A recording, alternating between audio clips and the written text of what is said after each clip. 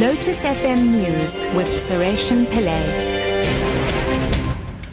7 o'clock, good morning. Eskom has warned of possible load shedding this week after 5 weeks of uninterrupted power supply.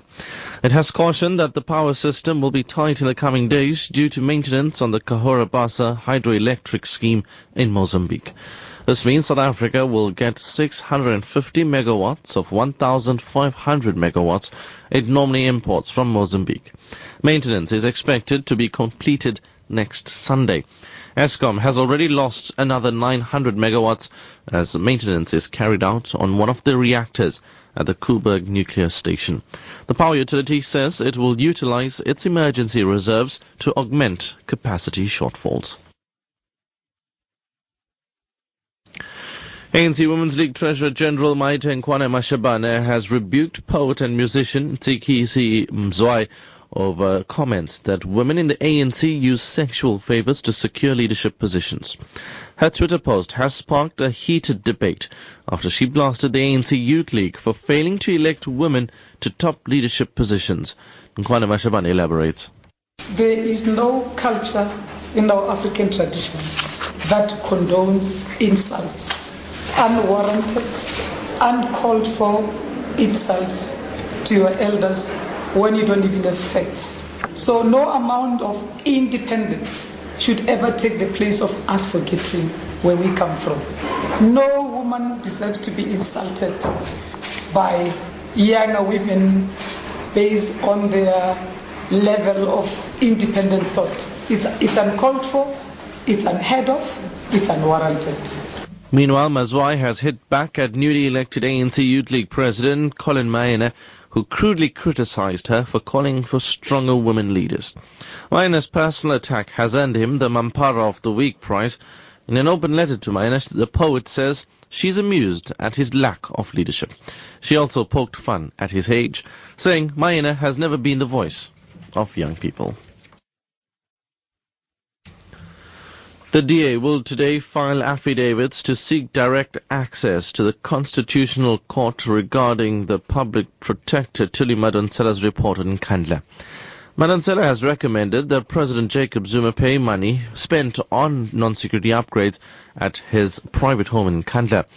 The EFF has already successfully approached the highest court, and its case will be heard in February next year. The DA's James Self says their advice is to first access the lower courts. In the light of the fact that there has been another application that is granted, we have decided to seek their approval to join that action and argue our points of law at the same time. We would seek either to join that action or to be afforded the opportunity to have a separate application, entirely depend on the directions given to us by the Constitutional Court.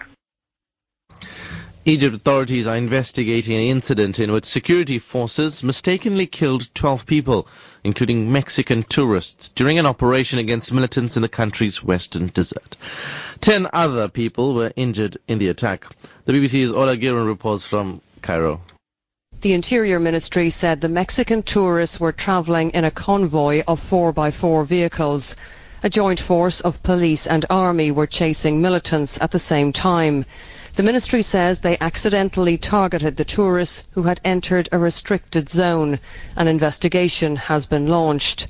The vast western desert is popular with sightseers, but is also attractive to militants. And finally, the United Nations has warned that thousands of refugees could be left in legal limbo as European countries adopt different border rules to deal with the record influx of migrants.